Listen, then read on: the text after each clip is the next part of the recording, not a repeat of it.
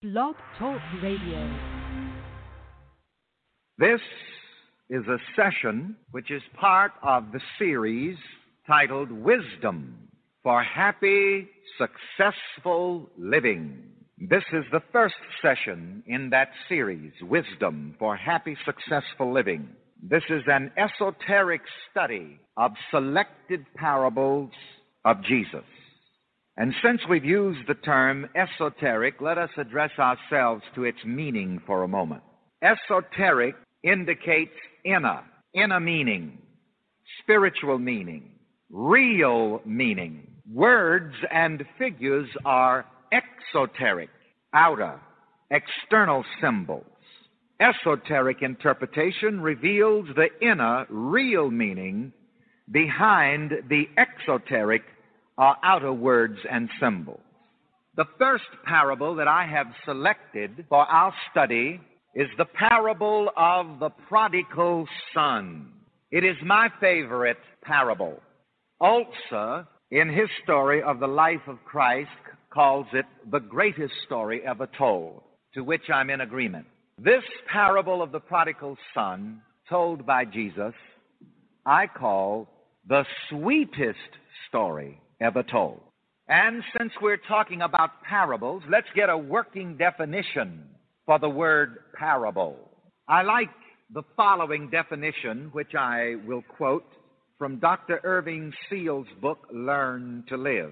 Dr. Seal states, literally, the word parable means a comparison. It is from the Latin parabola, which in turn is from the Greek word, which means placing beside, to compare, similitude. Every parable, therefore, is two stories placed side by side, or two meanings thrown beside each other for comparison, unquote. Now, I want to give you my definition of parable. Parable, one story which tells another story by comparison. Another story between the lines of a story. A second story beside the first story. I think that's an interesting definition for parable, and right away I will have to address myself to those who call themselves fundamentalists and insist upon a literal interpretation of the Scripture. I'm going to make this statement and never forget it. It is impossible to interpret the Bible literally and get the intended meaning. The Bible itself, and the writer says of Jesus, without a parable spake he not unto them. Now that's interesting. St. Matthew, the 13th chapter, and the 34th verse.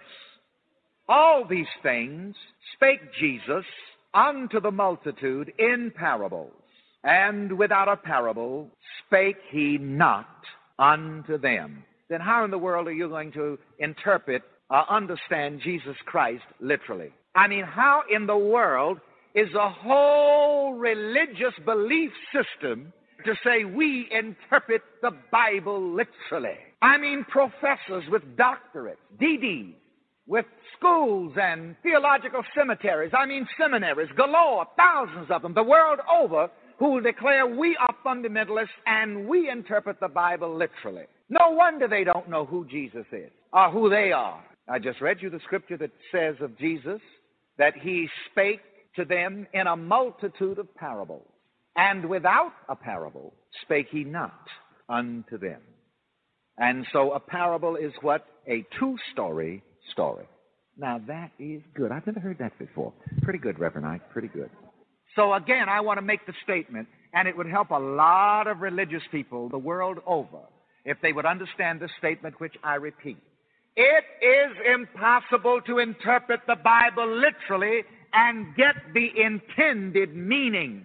Yes, there is a lot of history in the Bible, but history is not the intended purpose of the Bible. All of the personalities and events of the Bible are dramatizations of the working of the consciousness of man. So again, my definition of parable. A parable is one story which tells another story by comparison. A parable is another story between the lines of a story. A parable is a second story beside the first story. A parable is a two-story story. I like that. That's original, by the way, with Reverend Ike. Just hot off of the press. And so now we are about to consider the parable of the prodigal son from the lips of Jesus. The first story in the story of the prodigal son is certainly a beautiful story, as I say, the sweetest story ever told, because it is the story of the great love between a father and his son. That's the first story. But if that is as far as you go with the story, if that's all you get, you have missed the real story. You can get a lot of beautiful things out of the Bible, but you must always look for the second story. Now, here is a rule of hermeneutics which all of the professors at the theological seminary may or may not approve of. But I say that in all Scripture, there is always a second story. Together, in all Scripture, there is always a second story. And get in the habit, as you study the Scriptures from this point on, of looking for the second story. And unless you get a second story, you have not gotten the story. For example, in the parable of the prodigal son, it's a beautiful story to see the great love between that father and that son. But you've missed it all if you do not go to the second story and understand that this is also the story of how much God loves you, all mankind. As a second story, the parable of the prodigal son is also the revelation of how man gets away from God in his thinking and what happens to man when he gets away from God in his thinking. But it is all. This is Hindsight Radio. I represent it. The information station changing the nation. Come on, raise it now. Oh, that's good, y'all. Raise it. In a bush.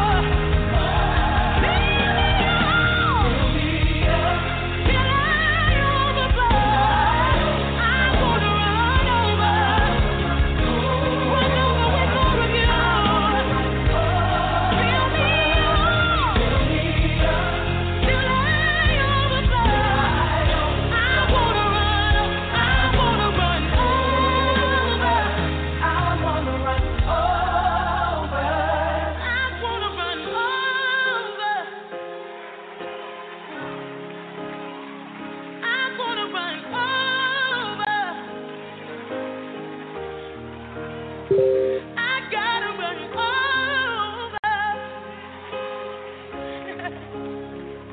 I wanna run over. Till the dry bones respond, I gotta run over. Till cancer responds, I gotta run over. Till my family responds, I gotta run over. I wanna run over. I wanna run over. Fill me up till I overflow. Come on. I wanna run over. I wanna run over. Say, fill me up till I overflow. I wanna run over. I wanna run over. Stay right there. You're listening to Hindsight Radio. Peace, everybody. Thanks for tuning in to the Truth Tuesday show with your host, Akiem on Hindsight Radio, the information station changing the nation. I hope everybody's doing very well, living prosperous, not only in monetary ways, but in spiritual ways. Because, the only way you're going to keep that money, keep your sanity, is to be spiritually grounded. So I hope everybody's keeping a check on their spirituality. I love that song, Tasha Cobb. She says, fill me up until I overflow. Every time I listen to that song, it just, reminds me of the work that needs to be done. Not just in me, but in everyone else. We all got a lot of work to do. Reminding ourselves how much we have to be thankful for and to keep our minds renewed and every day to keep ourselves out of the trap of getting caught up in our egos. But it also reminds me of how sometimes you can get down, you can get disappointed, you can get weary, because you can give so much of yourself and pretty much it's a thankless job. You get people who thank you, come and they say certain things, say, I thank you. Yeah, that's good. Me and a brother was talking about this yesterday. A lot of times people who come with those really high praises, they're pretty much, a lot of those high praises are fake praises. The real praise is when you're showing people what to do and they go and apply it. That's the real praise. That's the real thanks. When you see them living out the teachings. Because you guys probably hear it. There's people who come on the show, they thank, and then they're not even applying any of the principles that I'm teaching. But yeah, I've been following you forever and this and all of this craziness. And you go look and you check the accounts, they haven't purchased one thing from you. And a lot of that's going on. A lot of that fakery is going on. And like I said, this is 2021. This is the year I took a sabbatical from calling certain things out. But that time is over.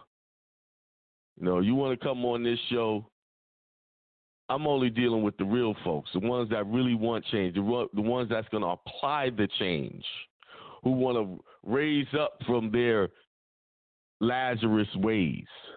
Akiem, what do you mean by Lazarus? What is the Lazarus ways? I'll prove it to you. I read it out of the book of John. Remember, Lazarus was the one Christ raised from the dead. See, a lot of us are dead in our thinking. And for some reason, this dead thinking think they're alive. They really believe they're doing something. But when you look at the fruits of their life, there is no evidence of them applying the principles. They're still living in the same condition they was living in 5, 6, 7, 8 years ago. And if you're going to kid yourself and think that you have accomplished something and nothing has changed in that amount of time, and you call yourself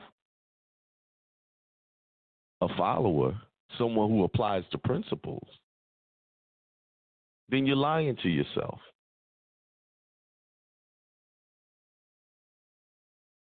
You're not fooling me. You're not fooling you. You're not even fooling some of the listeners that be listening on.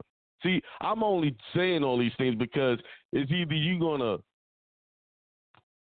start applying the principles or go somewhere else and listen. Because the movement that's happening here in hindsight is about progress. Not about sitting there talking about doing stuff. We not only speaking it, we're acting it. And this private class that I'm doing, premium membership I'm doing, really shows me the real people who want to make a change in their life, who want to make a difference. It really is exposing things. I am really thankful that the Spirit moved me to start this premium membership because it's for the whole part. It's a complete success.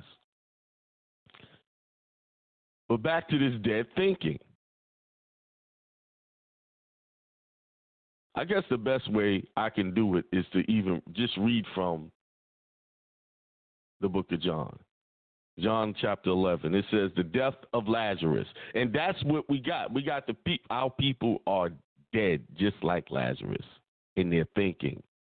Yeah, when you see them physically, they look alive, but their spiritual life doesn't reflect it.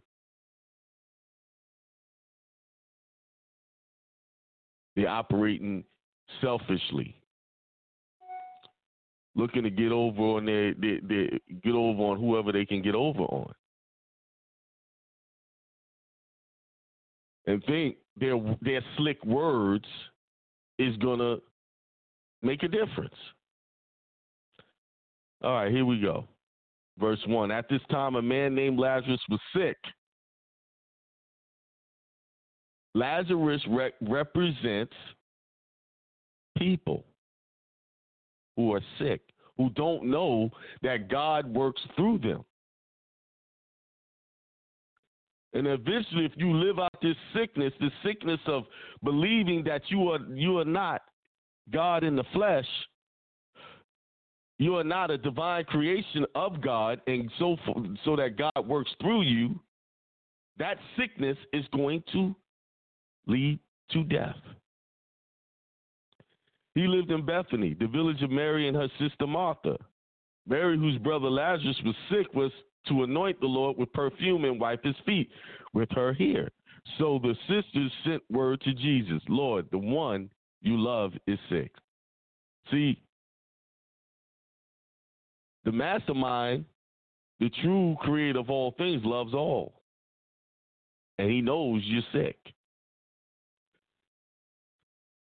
When Jesus heard this, he said, this sickness will not end in death. No, it is for the glory of God, so that the Son of God may be glorified through it.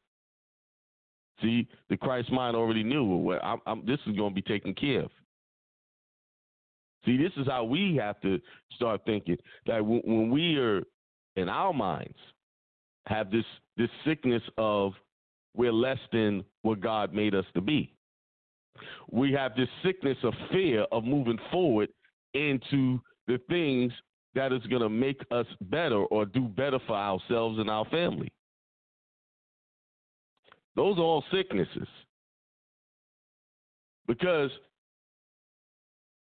you're supposed to have dominion over all things. And the very first thing you need to have dominion over is your mind, your thoughts, how you're perceiving things. Now, Jesus loved Martha and her sister and Lazarus. And on hearing that Lazarus was sick, he stayed where he was for 2 days. And then he said to his disciples, let us go back to Judea. You see, people are coming to you all from her, your family, your mom, your dad, your husband, your wife, boyfriend, girlfriend, brothers and sisters, they all coming to you sick with these sick thoughts. I can't do this. I can't, that ain't going to work. This is hard. These are all sickness. These are all sicknesses of the mind. Not knowing their true power. Rabbi, they replied, the Jews just tried to stone you, and you are going back there. See, Christ didn't care. They tried to get him. They tried to kill him. But he knew his power. He knew what needed to be done. He needed to show this example that the dead can come back to life. Jesus answered, are there not 12 hours of daylight? If anyone walks in the daytime, he will not stumble, because he sees by the light of this world. But if anyone walks at night, he will stumble because he has no light. After he had said this, he told them, our friend Lazarus has fallen asleep, but I am going there to wake him up. See, like I said, Lazarus represents all of us being awakened from a deep coma, a deep sleep. Now, some of us are somewhat awakened.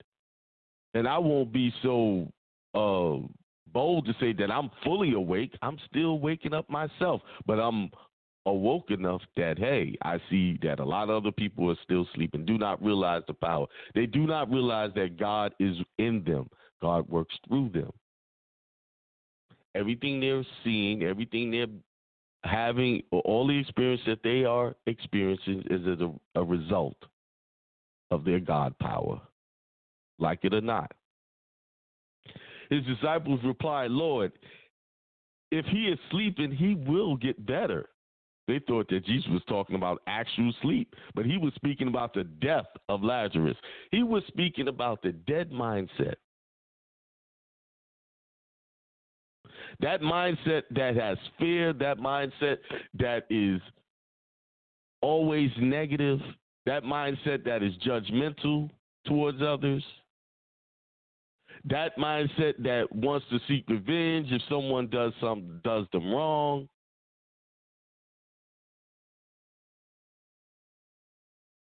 That mindset that believes that it's weak.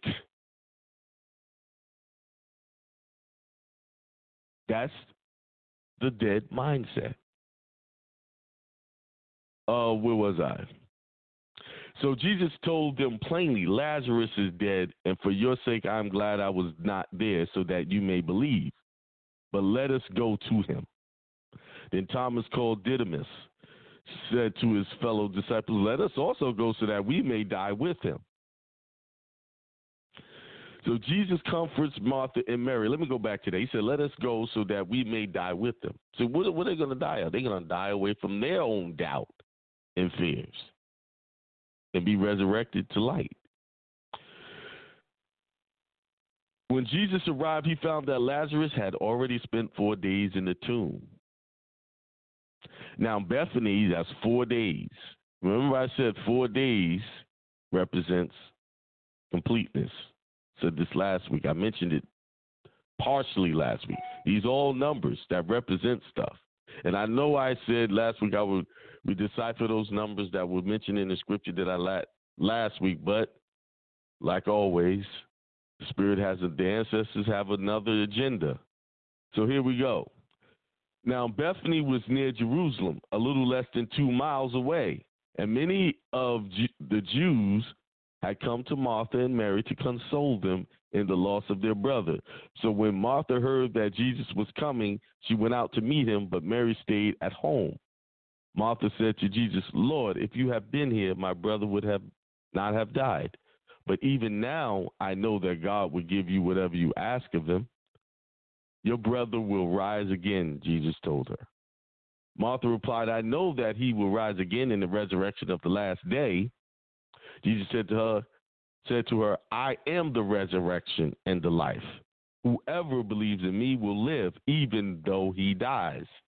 And everyone who lives and believes in me will never die. Do you believe this?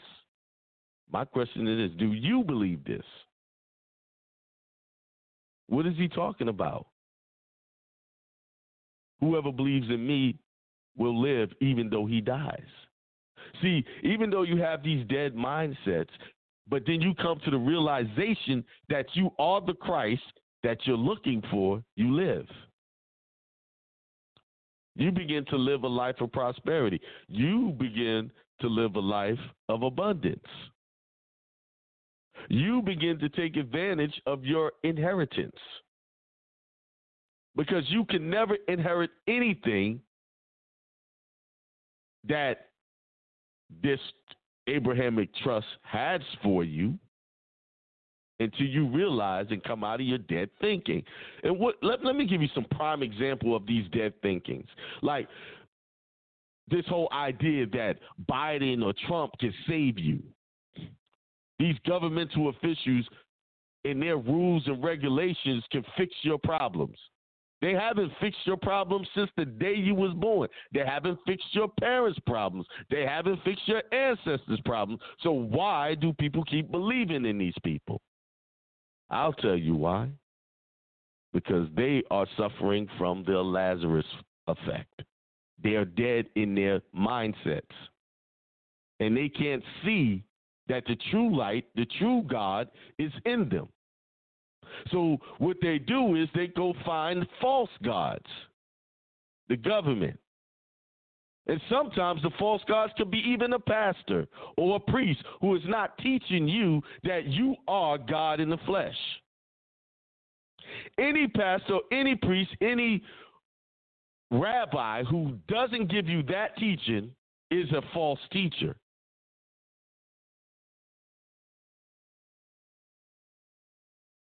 That doesn't tell you that the God and the Christ you're looking for is staring at you in the mirror every day.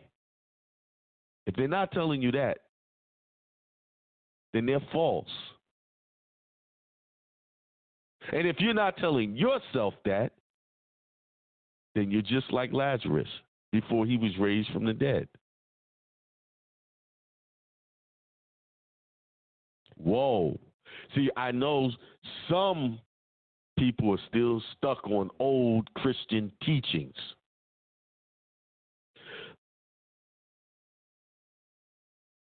But see, we're going back to the original teachings. You cannot be anything or have anything until you become it. You want saving, you got to become your own savior. You got to put in the work. And just to take a little side road, I'm a little bit disturbed by some of the men who call themselves men who can't make a simple decision for themselves. Who cannot look at something and say, this is what I will do. I don't need to get on an email with Akiem or whoever to get this answer when the answer is staring you right in the face.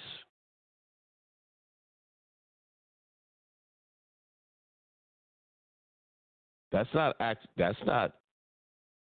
exercising your God power. That's exercising dead power.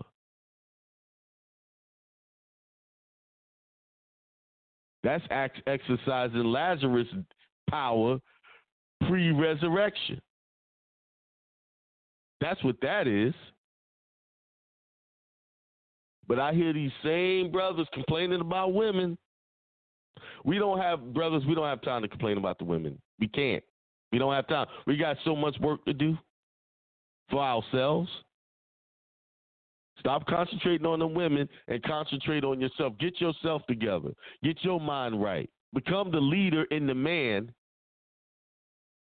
you say you want to be.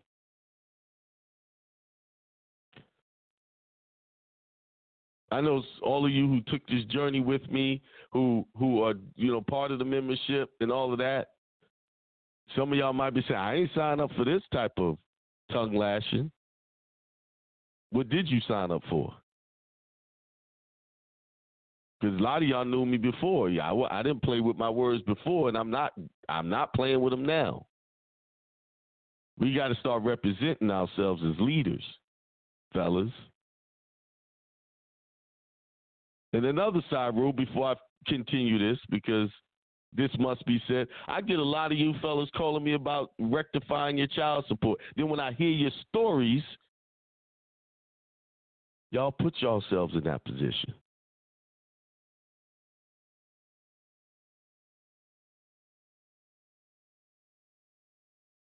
It's all on you.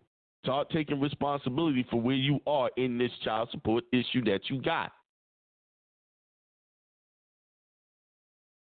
Yes, there's now. I'm not speaking to the brothers that are honestly behind or they had an issue that came up where it became out of control. I'm not talking to you brothers.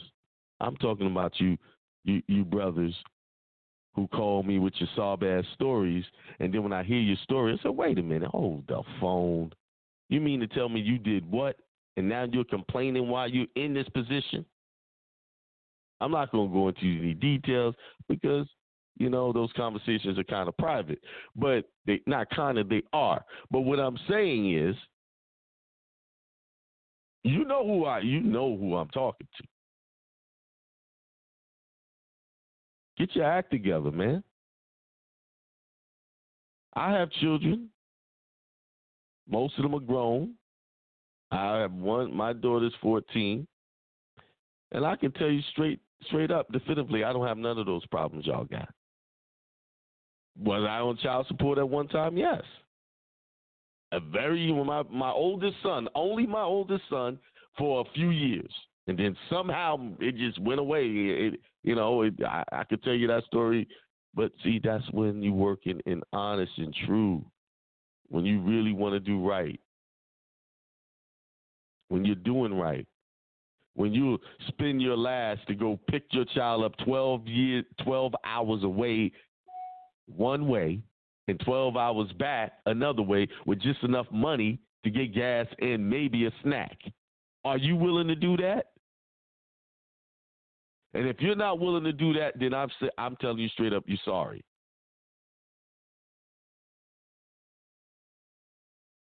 No, I ain't got no money. I can't get them kids now because I'm short on money. No, I didn't have any money, but somebody gave me some money to go. I didn't let money not stop me or stop me from go getting my son. Now my oldest son stays with me now. Him and my grandson, they stay here with me. I'm not saying this to brag. I'm telling y'all can't tell me the BS stories because it was hard for me when I had money issues and when I went through to spend time with my son. And the women that I was with at that time always supported me in that. When I did that, they listen.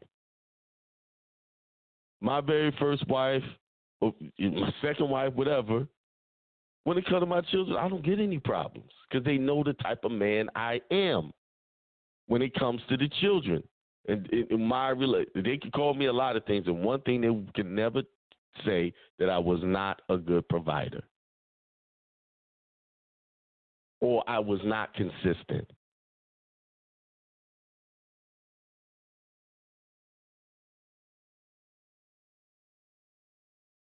Damn what she doing with her life. I ain't got time to be in her business like that. I got to tend to my own business.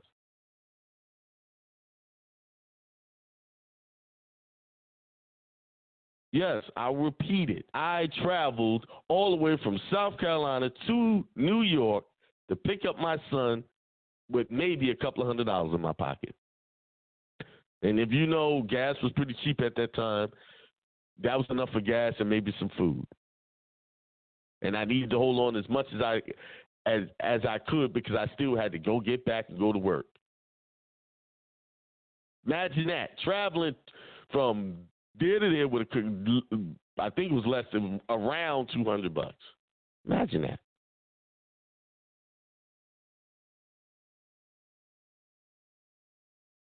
And I remember a guy was trying to get out of child support. His child support, literally, y'all not even going to believe it, his child support was $10 a week.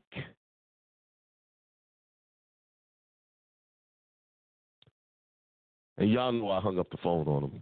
But let me get back on this scripture here. And then after he said, do you believe this? 27, yes, Lord, she answered, I believe that you are the Christ, the Son of God, who was to come into the world. Are you the Christ? Can someone say to you, I believe you are the Christ, coming to save the world? Are you saying that to yourself? It's okay if you do. Because if you save yourself, then you can save the world. Because it's not by your words that people are saved. They are saved by your actions. See, some of y'all are trying to tell people, yo, you need to do this. You got to set up the trust. You got to do your birth certificate. Y'all doing all this chit-chatting. Y'all doing all this talking, but you don't have living examples of what you're doing. What you're doing is not showing any fruit. People are not going to listen to that. That's why Jesus had to let time pass. Let his brother pass on in his dead thinking and then come back and raise him up. Because that's where the truth will be revealed, who he was. After Martha had said this, she went back and called her sister Mary aside to tell her, the teacher is here and is asking for you. And when Mary heard this, she got up quickly and went to him. Now, Jesus had not yet entered the village, but was still at the place where Martha had met him. When the Jews who were in the house of consoling Mary saw how quickly she got up and went out, they followed her, supposing she was going to the tomb to mourn there. When Mary came to Jesus and saw him, she fell at his feet and said, Lord, if you had been here, my brother would not have died. When Jesus saw her weeping, and the Jews who had come with her also weeping, he was deeply moved in spirit and troubled. Where have you put him? He asked. See, he was troubled by this. Not because he knew what he was about to do. He was troubled because they were sick too. They didn't know the power that resided in themselves. So he had to show them through his example by resurrecting Lazarus that you guys can do the same thing. Jesus wept. You know, for years this confused me. Why did he weep? Why did he weep? Why did he cry over this when he knew what he was about to do? I could tell you why. Because I live it every day. When you watch people, you give them information, and they come to you and they ask you, and they don't apply it. They don't know their own power. And you know that power is in them, but you see it, but they don't see it. And this is why he wept. He didn't weep because they didn't believe, because they didn't know that he could raise them. He wept because he knew that they had the same power. They didn't need him to do it. All they had to do was believe in the God in them. And that's what the Christ represents, showing you what you can do. It's all about you, not putting any other gods before you.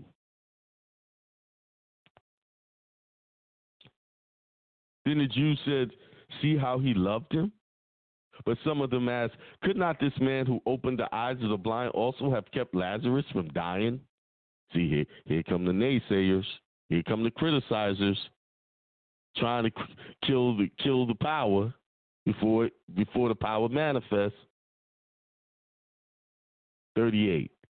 Jesus, once again deeply moved, came to the tomb. It was a cave with a stone laid across the entrance. Take away the stone, Jesus said. Lord, by now he stinks, says Martha, the sister of the dead man. It has already been 4 days. It has already been completed. He has already started to rot in his stinking thinking, his negative ways. And some of y'all are stink with these negative thinkers. Some people out there, that's in your household, that's what's going on. Saying negative things. You give them good ideas, and everything you say, they shoot it down. instead of seeing the power within themselves that they can do it, that it can happen. Isn't that disappointing? When you can see the power in someone else and they don't see it for themselves. But the only way you can show them is what Christ did. Only way you can show them is by your own example, by raising yourself up from the dead. Jesus replied, did I not tell you, if you believe, you will see the glory of God? So they took away the stone. And Jesus lifted his eyes upward and said, Father, I thank you that you have heard me. See how he did that? He spoke in the now. He spoke in the present. He said, Father, I thank you, you have heard me. He didn't speak in some future tense. He didn't speak, well, Father, thank you for doing this later. See, some of y'all are looking for blessings and looking for your prosperity to come, but y'all saying stuff like, oh, my business is going to be good. My money is going to get right. And when you speak like that, nothing happens. Because there is no such thing as the future. There is no such thing as the past. We only live in this moment. This is all we have. We have infinite moments of now. There's no such thing as time. It's all an illusion. So when you're trying to make things happen for yourself, you have to say, I am a millionaire. I am prosperous. If you want a good relationship, I have a good relationship. I have love in my life. I have a good husband. I have a good wife.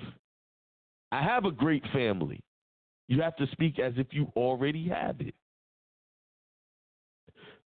You see?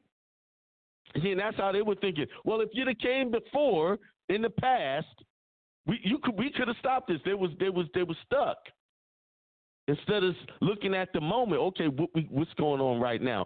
Pay attention. Watch how Christ is moving, because he's moving with full authority. Are you moving with full authority in your life? No, some of y'all not, because as soon as you get hit with a small question, oh my God, I got to get on this email. I got to call. Instead of thinking through, and the answer comes. I don't have anybody I could email and ask a question to. Guess who I'm emailing? Guess who I'm calling? Nobody. Nobody you can see. Because all my answers come straight out to the heavens, the higher consciousness of my mind, through the ancestors that work through me, through the God that worked through me. That's where it comes. This is how y'all getting this remedy. Now, do I get aid and little glimpses from other people who show me things? Yes, most definitely. And I think that, but that's another avenue of getting information. But most of my encouragement, most of my information comes directly from divine intervention. I don't have anybody, now this guy's I call with, clarifications on certain things, yes. Yes, that's good. But I see people every time they get a little tippity tap. First thing they're looking for is a false God to answer their question. I am not God to you. I am not your God. I am my own God. And you are your own God. So the first person, the first God you're supposed to go to is you, your own God within you, working in you. That's your first responsibility. And just to take a little side road before I finish this, it says it right here in Matthew chapter 6. Where is it? Where is this scripture? Put forth the kingdom of heaven first. Then all these things will be added to you. What kingdom of heaven? The kingdom of God. The God in you. Go to that God first. Go to your God first. See, so many people got false gods. And the reason why they don't get anything because they go into a false god that cannot tell them anything, give them false directions. Go to yourself. That's what I'm teaching. That's the real teaching I'm teaching. Yeah, I teach y'all how to do I'm showing y'all where to go get your trust done and do your 1041s and all of that. Yes, I'm leading y'all down that path. Do your commerce properly. But my main teaching is to teach you how to see yourself as God. And don't be ashamed of it. And anybody that looks down at you or call you blasphemous for you, hey, sorry you feel that way, but that doesn't change the fact that I see myself as God. Because me thinking this way has done well for me. Me having that mindset allows me to give myself and my family a good lifestyle of peace, prosperity, and extreme wealth. Now, you could go ahead and continue down the path of those dead preachers, those dead preaching teachings that they've been given all of these years that lead you down the path of go vote for this guy, go see this guy, and all of that, and keep doing that stuff over and over, and you see where our people are right now. We're more lost than we ever were. Dancing in the street for some pale face who don't give a damn about you. All right, let me keep going. Let's get back to John. So they took away the stone, and Jesus lifted his eyes upward and said, Father, I thank you that you have heard me. I knew that you always hear me. See, he knew it. There was an expectation of greatness. But I say this for the benefit of the people standing here, so they may believe that you sent me. He was only doing it for just so they could see. He didn't have to put on that show. He just, he could have did it from anywhere, After Jesus said this, he called out in a loud voice, Lazarus, come out, with authority. The man who had been dead came out with his hands and feet bound in strips of linen and his face wrapped in a cloth. Unwrap him and let him go, Jesus told them. Therefore, many of the Jews who had come to Mary and had seen what Jesus did believed in him. But some of them went to the Pharisees and told them what Jesus had done. See, some of them went off and snitched. See, this is going to happen to you.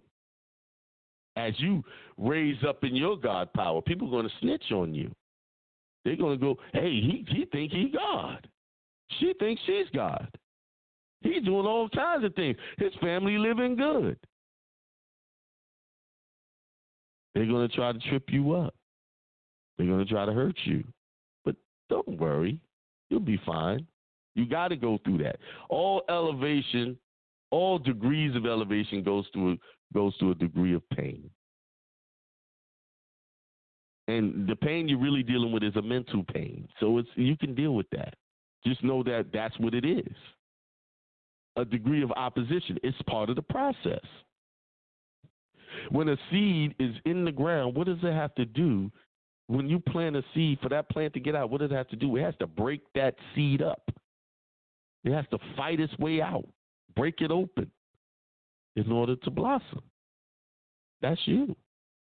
Once you understand your God power, you got to break out of this shell, this dead shell, and blossom out into this divine manifestation of the God that you was created to be.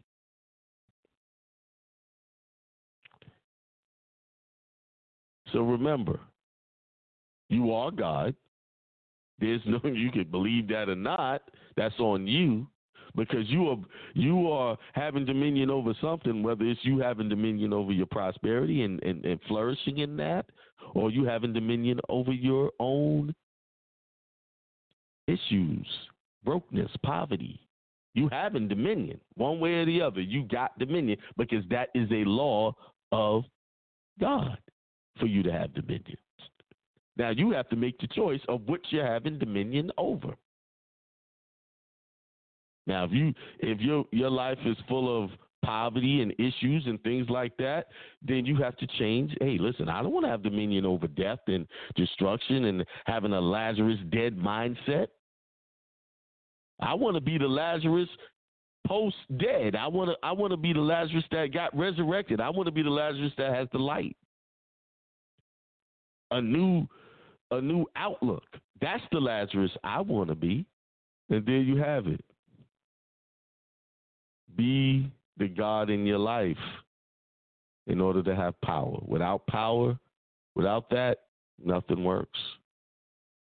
Well, let me change that. Stuff works, but it ain't working for you. It's working against you. All right. I appreciate everybody who took time to listen to that lesson about your God power. Last week, I was in Mexico. Me and Beth was in Mexico. Actually, her birthday is actually today. But they had those rules about the test on the way back, so we moved the vacation up, so we didn't have to deal with all these COVID tests and all that. And we had a great time. We stayed at a very nice place, very upscale place. It was nice. I'm not going to sit here and brag on it and, talk about it too much because then she'll think I'm bragging. But it was nice. We had a good time, man. It was a good time for me to recharge and do things.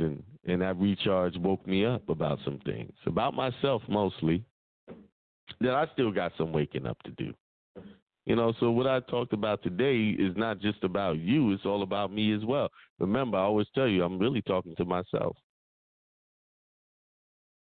But I'm hoping you're getting something out of it. So, yeah, we had a great time. And listen, one thing y'all need to stop doing is some of y'all stop watching the news, turn that stuff off, because what they talking about Mexico over here ain't happening in Mexico. Okay? Them people relax, they living their lives, and it's they're doing, following some of these protocols, but for the most part, those people are living and loving life. You can see it in their life. Now, they don't know, some of them don't have a lot of money, but you don't see any depression in them. Like over here, you don't see that people anxious and upset and uptight. These people living, living a pretty relaxed life. They're content. And I know that I'm going to have to retire somewhere in some tropical island because my allergies are doing better. My skin felt really nice and smooth and healthy feeling. Yeah. They tricked y'all about the Mexican water, right? See, the reason why the water does you like that over there is because their water is cleaner than ours. And so what happens, you drink that clean water, and all of a sudden your body goes through a cleansing process, which creates you to go to the bathroom a little bit more, a lot more. Yeah. See, they lie to us so much over here about, they drinking water is this, that, and the other. Nah, that stuff y'all got coming out of that tap is nothing but toilet water that they done process, and they mask it with different chemicals so you don't smell how that water really smells, so you don't taste what's really in that water. Y'all do realize they can't get all them chemicals out. Them drugs, y'all, yeah, you drinking tap water, you drinking drugs too. Hey, I hate to tell you, that's why I distill my water. And then I know distilled water is purified and you got to get your minerals back, so I do that through either sea moss or shilajit. So if anybody got a question, comment, put your hands up. If not, I have some teachings I want to teach, but right now, the only thing I'm being prompted to do is get this mind science right. Get these teachings on showing you that you are the God in your life. You are. That's this. There is no way around it. Until you realize that and become to believe that, and that you are orchestrating everything, there's no God in the sky coming down and doing this. There's no devil after you but the devil of your mind. Things won't change until you realize that. Oh, hey, I guess with all these people on, nobody got a question? Okay. All right. Well, I'll tell y'all what I'm going to do, I'm going to shut it down. Because you can only preach for so much, for so long. Now, y'all can go take those scriptures, reread them for yourself, and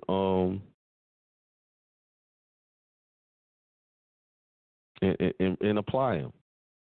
But see, let me see what I'm going to leave y'all with. Now I'll go back to what I started out with, the prodigal son, because that's how we're acting like the prodigal son. Left home and forgot where our real true power is.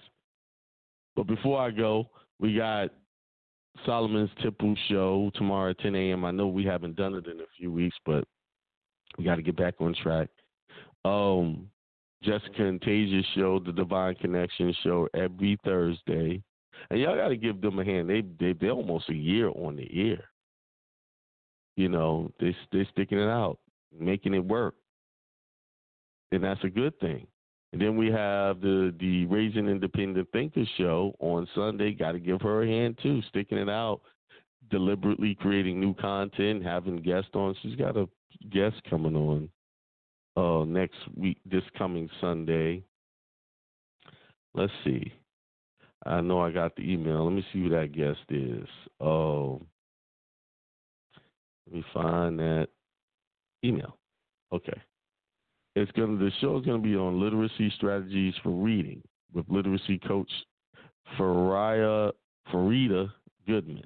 So literacy coach Farida Goodman is coming on Sunday as a guest. So tune in on Sunday to hear that. That's going to be a great show.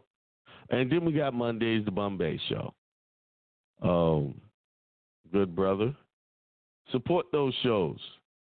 All of those people are working with me for a very specific reason because they have very specific talents. And, you know, the ladies that work with me represent what sisters should be striving to be. And I feel like I got something else to say, and I'm forgetting. No. All right. With that being said, peace. This is a session which is part of the series titled Wisdom for Happy, Successful Living. This is the first session in that series, Wisdom for Happy, Successful Living. This is an esoteric study of selected parables of Jesus. And since we've used the term esoteric, let us address ourselves to its meaning for a moment.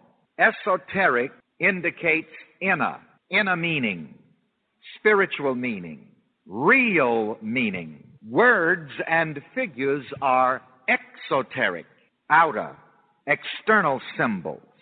Esoteric interpretation reveals the inner, real meaning behind the exoteric or outer words and symbols.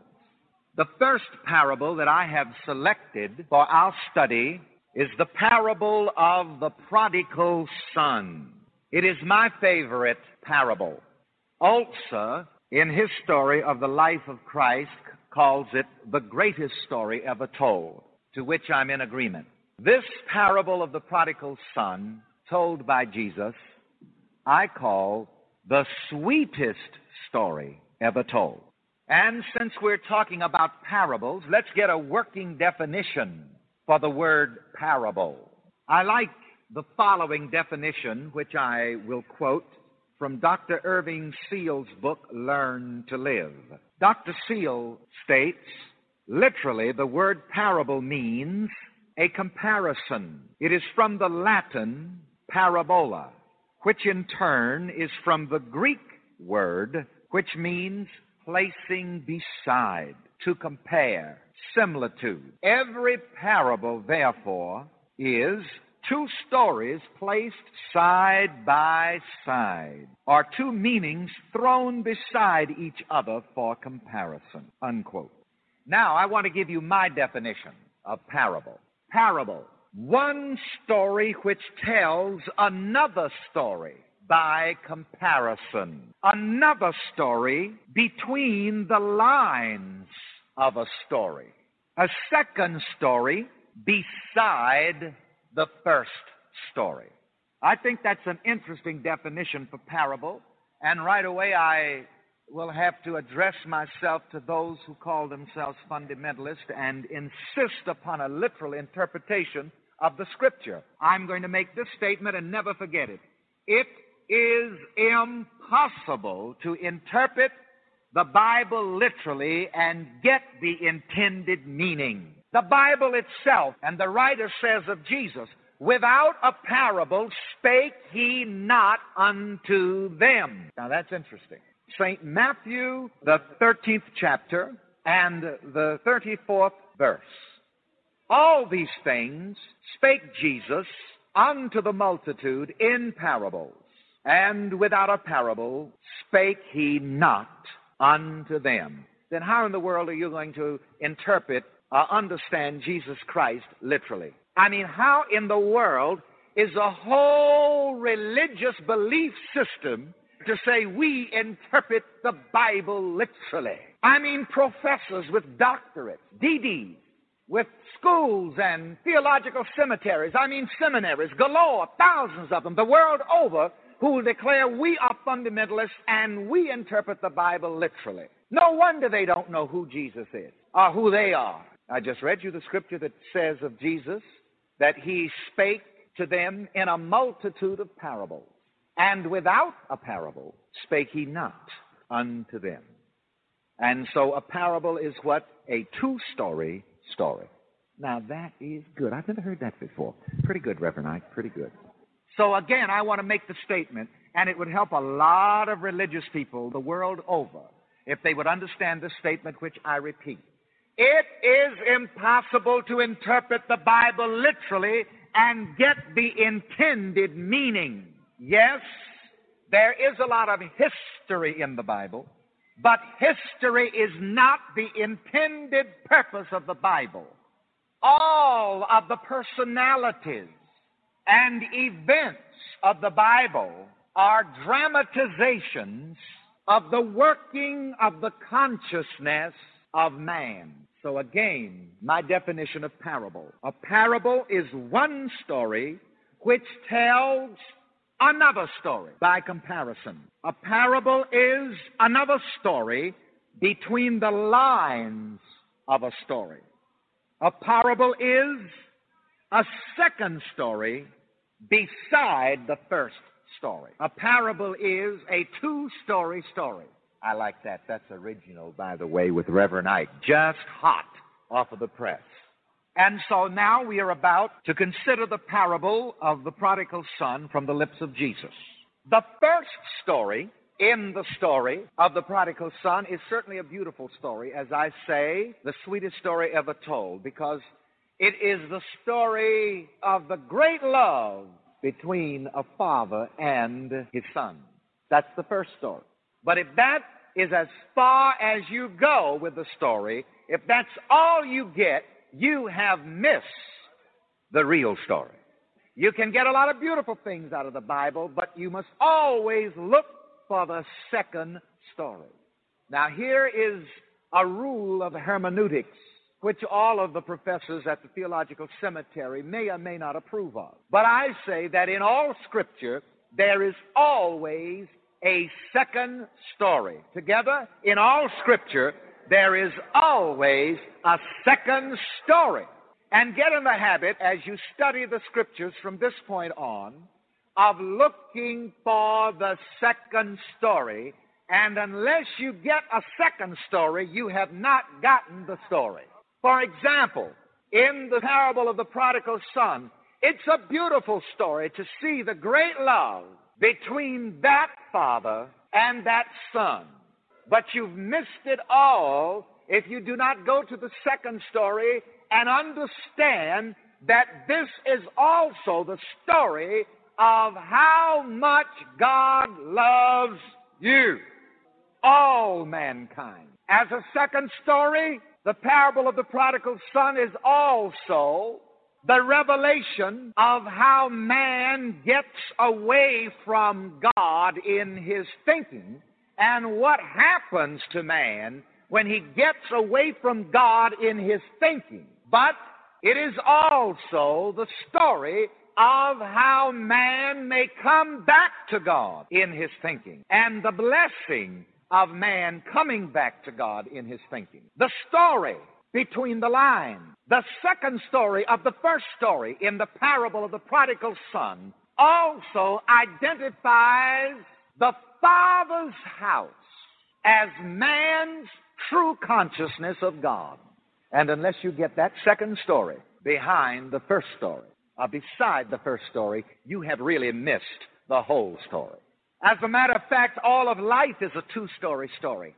And when you come to understand that even your life is a two-story story, then you can get a handle on your life. You see, because the outer story or the outer experience of your life is only a projection of the thinking story that's going on in your mind. Your experience is not the real story of your life. Your thinking is the real story. That's where the real happening happens, in your mind. Now, to the sweetest story ever told. The parable of the prodigal son from the lips of Jesus Christ, from St. Luke, the 15th chapter, the 11th through the 32nd verses. And he said, a certain man had 2 sons, and the younger of them said to his father, Father, give me the portion of goods that falleth to me. And he divided unto him his living. And not many days after, the younger son gathered all together, and took a journey into a far country, and there wasted his substance with riotous living. And when he had spent all, there arose a mighty famine in the land, and he began to be in want. And he went and joined himself to a citizen of that country, and he sent him into the fields to feed swine. And he would fain have filled his belly with the husk that the swine did eat, and no man gave unto him. And when he came to himself, he said, How many hired servants of my father's have bread enough and to spare, and I perish with hunger? I will arise and go to my father, and I will say unto him, Father, I have sinned against heaven and before thee, and am no more worthy to be called thy son. Make me as one of thy hired servants. And he arose and came to his father. But while he was yet a great way off, his father saw him, and had compassion, and ran, and fell upon his neck, and kissed him. And the son said unto him, Father, I have sinned against heaven, and in thy sight, and am no more worthy to be called thy son. But the father said to his servants, Bring forth the best robe, put it on him, put a ring on his hand, and shoes on his feet, and bring hither the fatted calf, and kill it. Let us eat, and be merry. Now his eldest son was in the field, and as he came and drew nigh to the house, he heard music and dancing. And he called one of the servants, and asked what these things meant. And he said unto him, Thy brother is come, and thy father hath killed the fatted calf, because he hath received him safe and sound. And he was angry, and would not go in. Therefore came his father out, and entreated him. And he answering said to his father, Lo, I have served thee these many years, neither transgressed I at any time thy commandment. And yet thou never gavest me a kid, that I might make merry with my friends. But soon as this thy son was come, which hath devoured thy living with harlots, thou hast killed for him the fatted calf. And he said unto him, Son, thou art ever with me, and all that I have is thine. It was meet that we should make merry and be glad, for this thy brother was dead, and is alive again, and was lost, and is found. The sweetest story ever told. We have the first story. Now, let's consider the second story of the story, the esoteric meaning, the inner meaning, the meaning beside the meaning. Let us get now a working definition of the term prodigal son. You will be defining the prodigal son's state of consciousness in several different ways as we consider this study. Prodigal son is, first of all, a state of consciousness. And prodigal son is every man who is away from the consciousness of his true relationship with God. Prodigal son is every man who is away from the consciousness of his identity, his oneness with God. Prodigal son is he that is afar off from God in consciousness, in his thinking. Because it is only in erroneous thinking that man can be away from God. Actually, man can never be away from God. Not in actuality, but in erroneous thinking, man can wander away from God. And unfortunately, the mass of mankind is away from God in thinking. Anyone who thinks or believes that he is someone or something separate from God is a prodigal son.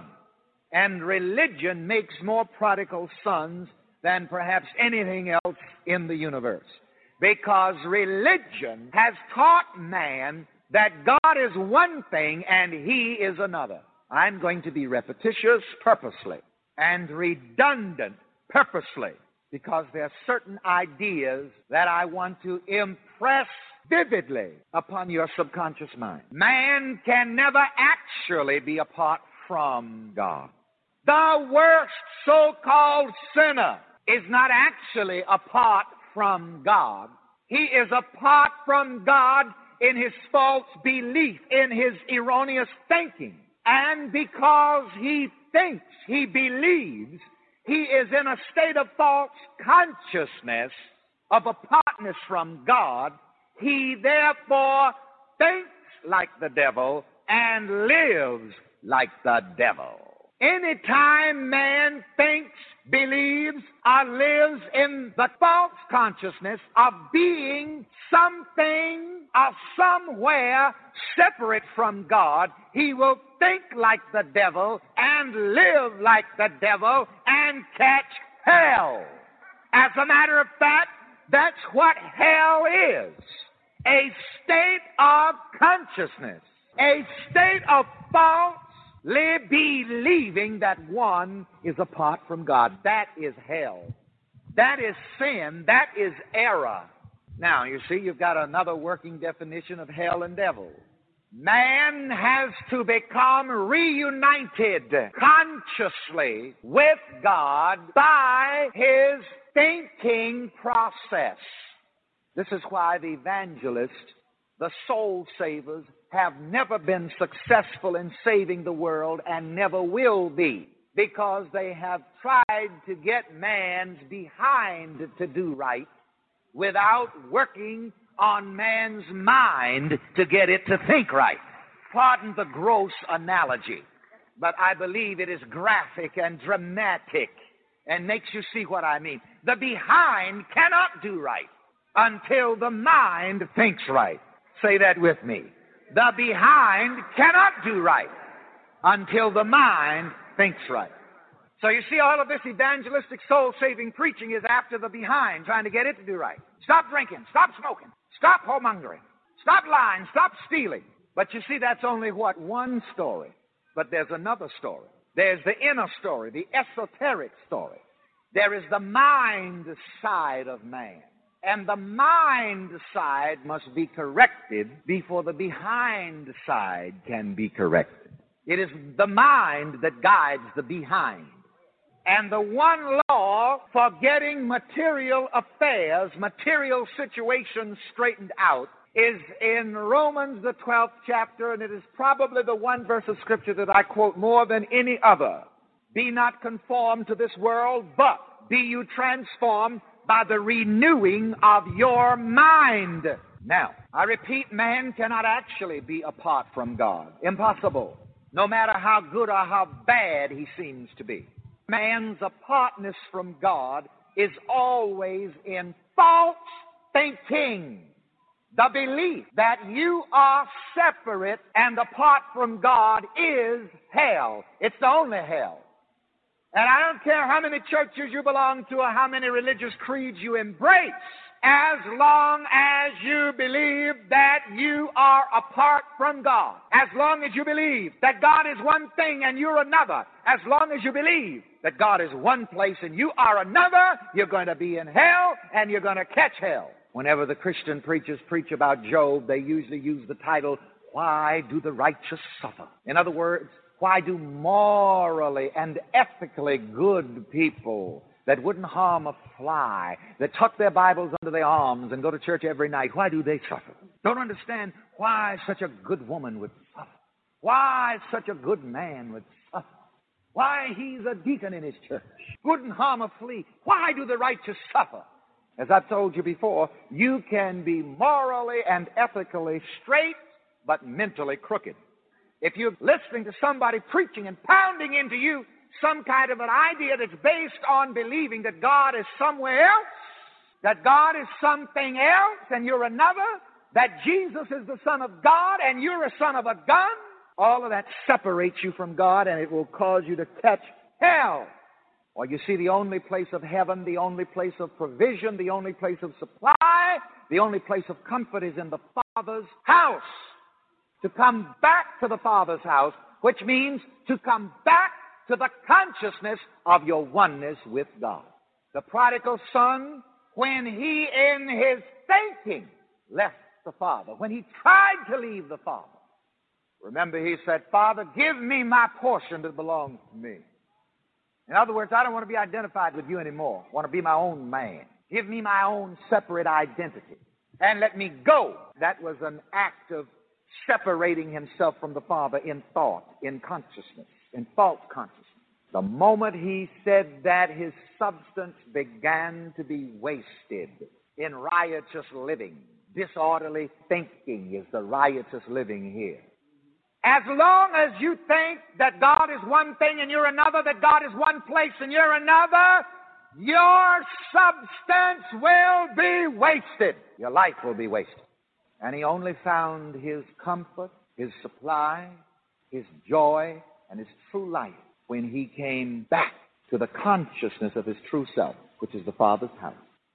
That's the story of the story. Let us continue. We can never be actually apart from God, for in him we live and move and have our being. We are also his offspring. Acts the 17th chapter and the 28th verse. I told you in one of the sessions previously that the Bible is a very dangerous thing, and it is. And I started to sell it in our bookstore, but I changed my mind. It's dangerous to turn some people loose with the Bible. Yes, I love the Bible. Even the Bible itself says about itself that the Word of God is quick and powerful and sharper than any two-edged sword. And a man who is undisciplined should not be turned loose with a two-edged sword. Because, again, the Bible says that it must be spiritually discerned. Only the inner spirit can reveal to you the meaning of the inner word. All right? The relationship, the oneness of God and man can never change. It is man's consciousness of the relationship that changes, varies, and wanders. The prodigal son is the mind of man that wanders away from God, good, into the far country of error belief. The true relationship of God and man is father and son. This relationship was demonstrated by Jesus. We continually hear him say, I and my Father are one. This is a quotation from John, the 10th chapter and the 30th verse. Here is another definition of Jesus. Jesus is the demonstration of the relationship of God and every man. Jesus is the demonstration of the relationship between God and every man. In the story of the prodigal son, the far country is a state of false belief, a state of error, a state of sin where one falsely and sinfully believes that he is a being separate and apart from God. This is human consciousness. The results of living in the far country of human consciousness are wasted substance, riotous living, famine, and want. And the reason why these negative conditions exist on a worldwide basis is because man as a mass believes that he is one thing and God is another. Mankind as a whole believes that God is one place and he is another. You've got to get rid of that God that sits up in the sky while you are down on earth catching hell. Now, in the story of the prodigal son, let us notice the process of repentance, conversion, salvation, and transformation. This process is indicated in the parable of the prodigal son by the words, he came to himself. Say that with me. He came to himself. There is a meaning. Certainly there is a second story even to these words. He came to himself. Now, if you're a literalist, you'll have to stop and ask yourself, now what does it mean he came to himself? It has to be a mental process, a spiritual process. He came to the divine idea of himself. In his mind, he came to the realization of who he really is in God and who God really is in him. He came back to that in his mind. I love to quote the song that Nancy Wilson sings, I've never been to me.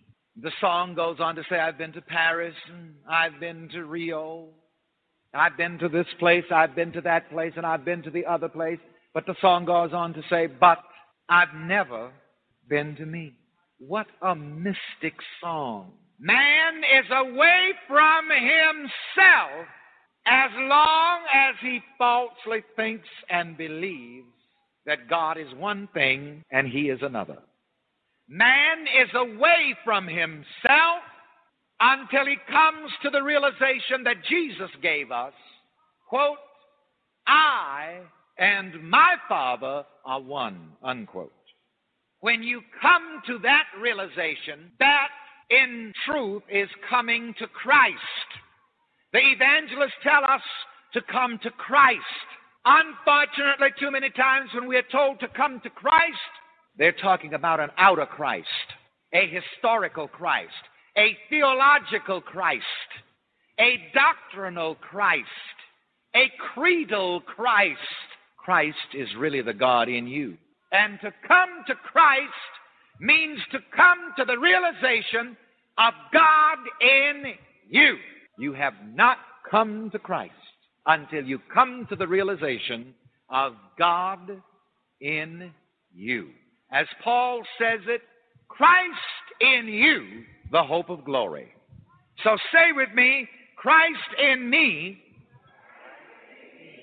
my hope of glory. My hope of glory. The evangelists also tell us, accept Christ as your personal Savior. That's a beautiful statement, but again, too often, that is an external statement, which means accept some outer God. And we're told in the first commandments, thou shalt have no other. Thou shalt have no other God also means thou shalt have no outer gods. Thou shalt have no other gods also means what? Thou shalt have no outer gods. If you have any outer Christ, you have not yet come to Christ. If you have any outer gods, you have nothing but idol gods, false gods. The prodigal son came to himself, and notice how beautifully the story tells it if you read between the lines, the story behind the story. He came to himself, and immediately he came to his father. That just pulls the veil. Look at it. It's been there all the time. He came to himself, and he came to his father. When you discover God, you discover yourself. When you discover yourself, you discover God at the same time. If you ever claim that you discovered God and you have never been to you, look within. Yes, it is the Christ that saves us. Yes, there is no other name, no other nature, no other reality, no other power, no other anything given under heaven among men whereby we must be saved, but the realization of our own oneness with God. Prodigal son came to himself. He came to a consciousness of who he really was. He came to a consciousness and realization of his divine relationship, his divine Father, his divine sonship. He came to a consciousness of what he had in his Father, bread enough and to spare. He came to a consciousness of the abundance in his Father, his riches and glory. He came to a consciousness that the Lord is my shepherd, I shall not want. He came to himself means that he awakened out of the false dream. He awakened out of the hypnotic spell of mortal suggestion into the reality of spirit. You see, the world, the masses of people are hypnotized. The average person is hypnotized in a hypnotic spell as to true identity. I love this quotation. Man is God asleep. God is man awake. Paul says in the Scriptures, awake thou that sleepest, and arise from the dead, and Christ will give you light. You remember the story in the life of Jesus, where Jesus and the disciples were out on the waters, and the storm came up and tossed the ship about so that the disciples feared that they would perish in the storm. And so they went down into the depth of the ship where Jesus was asleep. Are you getting the story behind the story now? Isn't it beautiful once you learn to get the story behind the story? See, the literalist would never get anything out of that but a boat ride. The disciples' disciplined states of mind will awaken the Christ within you to take over the control of your life. The disciples went down into the boat. There were disciplined spiritual states of mind in the subconscious which awoke and took control of the situation. This is the meaning of Jesus being awakened in the ship, taking control and assuring safety. The prodigal son came to himself, his divine self, the Father within. He came to the consciousness that he was not human but divine and had no business at the pig pen, in want, righteous living, and famine. So he said to himself, in a modern translation by Reverend Ike, let me get the hell out of here. You know, that's a beautiful prayer, let me get the hell out of here. The next time you find yourself in a hell of a condition, I dare you to try that prayer. Let me get the hell out of here. Now, I know you'd never get that prayer in the average church. If you find yourself in a state of depression, snap out of it right away. Say to yourself, let me get the hell out of here. Let me get out of this ungodly state of consciousness. If you catch yourself experiencing any kind of want, lack, or limitation, get the hell out of there and go to the Father. The Father is the source of good, the source of all, the source of health, happiness, love, success, prosperity, money. The Father is the source of total well-being. The prodigal son said, to quote him in his words, that was Reverend Ike's translation, let me get the hell out of here. But the King James Version puts it nicely in Elizabethan English. I will arise and go to my Father. Oh, still beautiful, isn't it? Still means the same thing. I'm getting the hell out of here. See, if you ever find your attitude negative, how are you going to get rid of it? I said, I'm getting the hell out of here. Because that's not where I belong. I belong in the Father's house. My Father has bread and enough to spare. And here I am messing around in the pig pen, can't pay rent. Doctor can't even find out what the trouble is. The soothsayers don't even know. I don't belong in this pig pen. Come on, say that to me. I don't belong in this pig pen. See, this is the process of repentance, conversion, salvation, and transformation beginning to take place. He came to himself.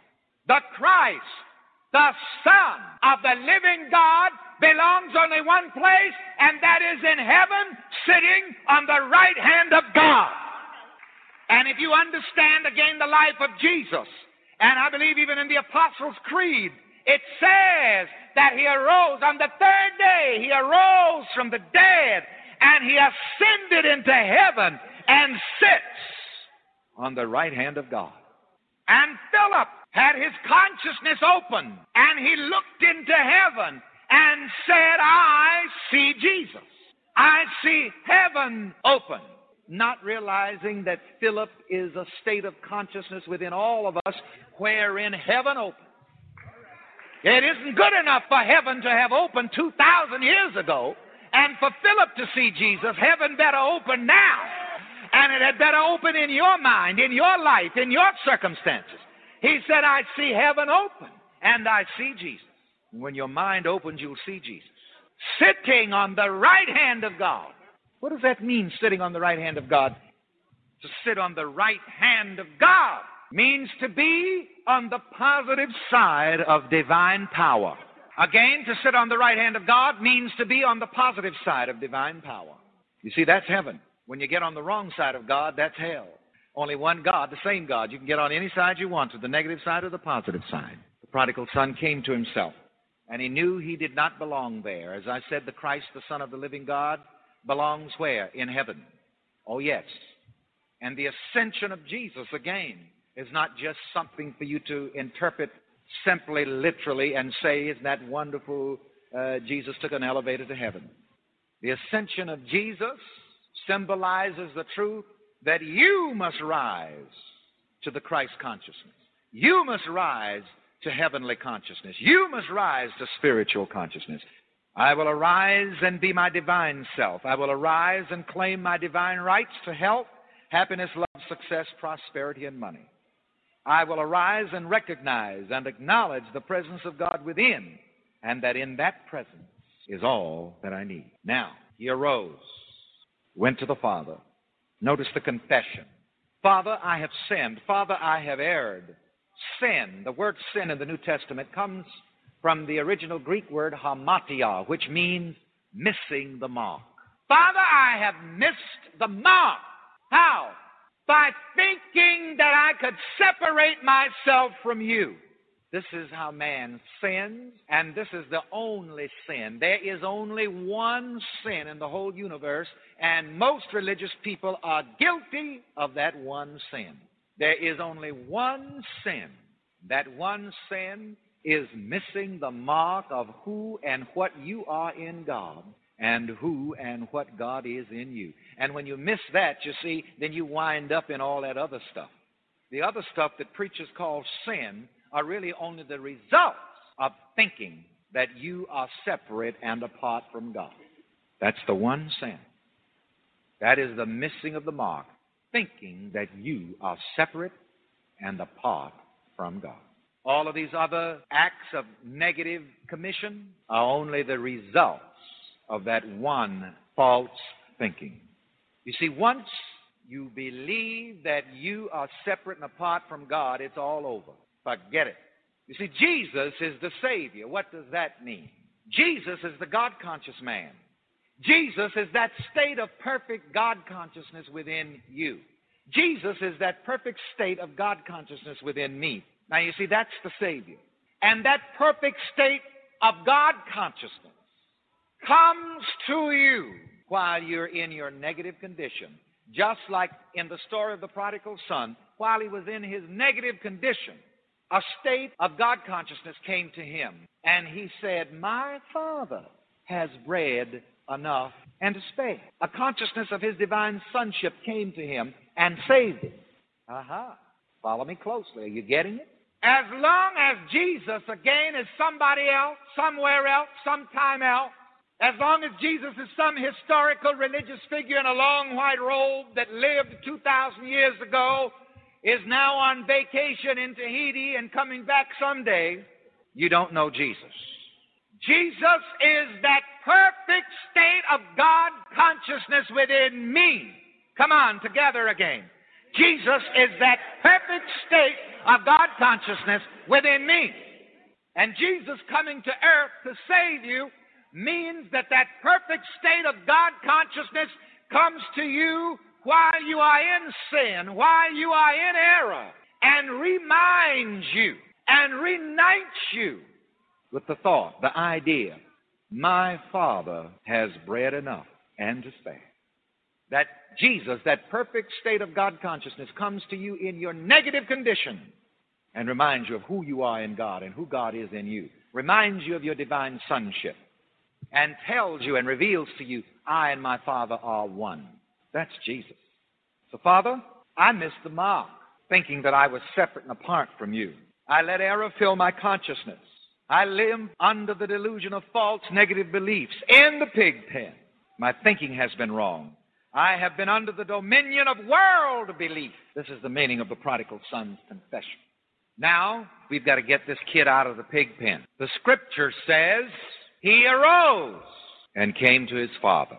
And while he was yet a great way off, his father saw him and had compassion and ran and fell on his neck and kissed him. Wow, what a reception. This arising of the prodigal son again is not simply a physical process, not simply an external process, but an internal, mental, spiritual process.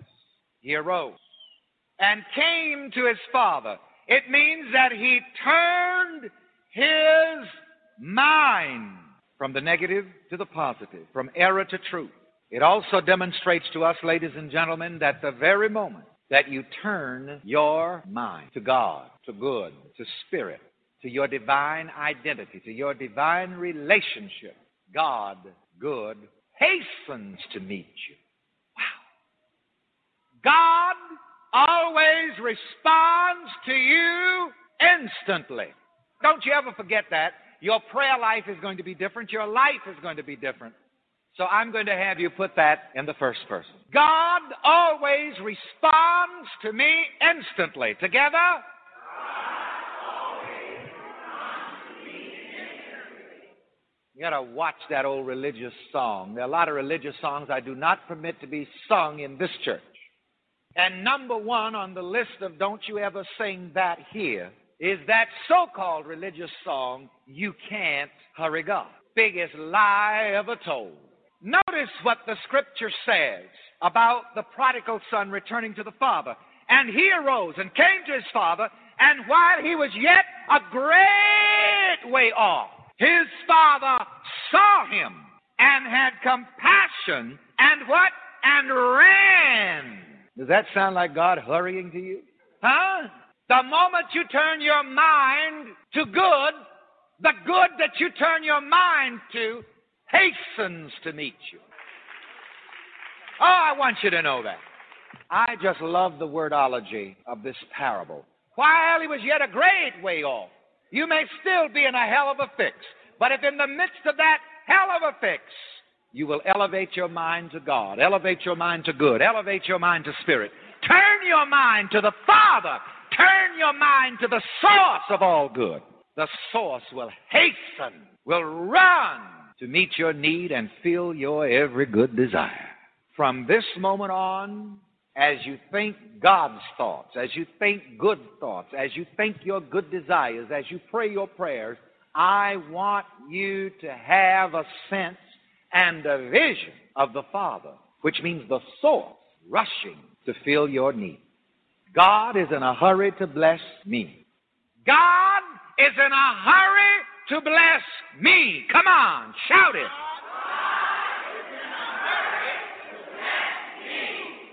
You who are listening to the tape, you join in this unorthodox ritual as well. I don't care where you are in consciousness or experience. I don't care how bad a sinner you've been or how religious you've been. I don't care how worthy you are or how unworthy. You see, the parable of the prodigal son lets us know also that all of God's children are worthy.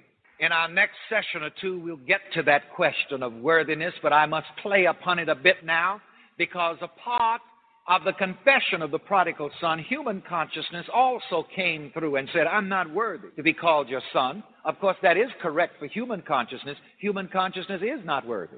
And as long as you think that you're not worthy, you're not in divine consciousness, you're in human consciousness, and you're not going to get any more than you think you're worthy of. But as God's child, as God's offspring, as the Christ, the Son of the living God, you are worthy. As the son of a gun, you're not worthy. As the Son of God, you are worthy. While he was yet a great way off. Way off. Some of you are way off. Some of you are so far off you don't even know way off. Oh, but praise God, there's hope for you. Glory to God. Even on the day of Pentecost, the first sermon in the Christian church, a part of that sermon was that the promise is unto you and unto your children and to them that are afar off. It's good to know that you can't get so far off from God that you can't come back if you want to. So you who are here today, you who are listening to this tape, 50 years from now and 100 years from now, even after I have passed on out of this body, I want you to know that you can come back to your God, to your good, to your Father, to your source if you want to. All you have to do is want your God, want your good, want your Father, want your source. That's all you have to do. All you have to do is get enough of catching hell and turn your mind to heaven and say, I will arise. You may be weakened in error. You may be disgusted and busted. You may be broken down at the heel. You may be mixed up and messed up. But if you will just simply say, I will. Let me hear everybody say, I will. I have the will. I have the desire.